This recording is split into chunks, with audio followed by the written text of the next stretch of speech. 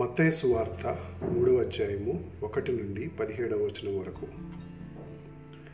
ఆ దినమందు బాప్తిస్మమిచ్చి యోహాను వచ్చి పరలోక రాజ్యము సమీపించి ఉన్నది, మారు మనసు పొందినని యూదయ అరణ్యంలో ప్రకటించుచుండెను. ప్రభువు మార్గము సిద్ధపరచుడి, ఆయన త్రోవలు సరళము చేయుడని అరణ్యములో కేకలు వేయునొకని శబ్దము అని ప్రవక్త అయిన యెషయా ద్వారా చెప్పబడిన వాడితడే. ఈ యోహాను ఒంటె రోమముల వస్త్రములను మొల చుట్టూ తోలిదట్టియు ధరించుకునేవాడు. మిడతలను అడవి తేనెయు అతనికి ఆహారము. ఆ సమయమున యెరూషలేము వారిని యూదయ వారందరూ యొర్దాను నది ప్రాంతముల వారందరూ అతని యొద్దకు వచ్చి తమ పాపములు ఒప్పుకొనుచు యొర్దాను నదిలో అతని చేత బాప్తీసం పొందుచుండిరి. అతడు పరిసయ్యుల్లోనూ సద్దుకాయుల్లోనూ అనేకులు బాప్తీసం పొందవచ్చుట చూచి, సర్పసంతానమా, రాబో ఉగ్రతను తప్పించుకున్నటకు మీకు బుద్ధి చెప్పిన వాడెవడు? మారు మనసుకు తగిన ఫలము ఫలించుడి. అబ్రహాము మాకు తండ్రి అని మీలో మీరు చెప్పుకొన తలంచవద్దు. దేవుడు ఈ రాళ్ల వలన అబ్రహామునకు పిల్లలను పుట్టింపగలడని మీతో చెప్పుచున్నాను.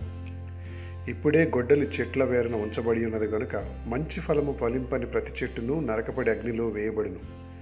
మారు మనసు నిమిత్తము నేను నీళ్లలో మీకు బాప్తిస్మం ఇచ్చుచున్నాను. అయితే నా వెనుక వచ్చుచున్నవాడు నాకంటే శక్తిమంతుడు. ఆయన చెప్పులు మోయుటకైనను నేను పాత్రుడను కాను. ఆయన పరిశుద్ధాత్మలోనూ అగ్నితోనూ మీకు బాప్తిస్మం ఇచ్చును. ఆయన చేట ఆయన చేతిలో ఉన్నది. ఆయన తన కళ్ళమును బాగుగా శుభ్రపరిచి గోధుమలను కొట్టులో పోసి ఆరని అగ్నితో పొట్టును కాల్చివేయనని వారితో చెప్పెను. ఆ సమయమున యోహాను చేత బాప్తిసం పొందుటకు యేసు గలిలయ నుండి యొర్దాను దగ్గరనున్న అతని యొద్దకు వచ్చెను. అందుకు యోహాను, నేను నీ చేత బాప్తిసం పొందవలసిన వాడినై ఉండగా నీవు నా యొద్దకు వచ్చుచున్నావా అని ఆయనను నివారింపజూచెను. కానీ యేసు ఇప్పటికి కానిమ్ము, నీతి యావత్తు ఇలాగూ నెరవేర్చుట మనకు తగ్గి ఉన్నదని అతనికి ఉత్తరమిచ్చెను గనుక అతడు అలాగూ కానిచ్చెను. యేసు బాప్తిసం పొందిన వెంటనే నీళ్లలో నుండి ఒడ్డునకు వచ్చెను.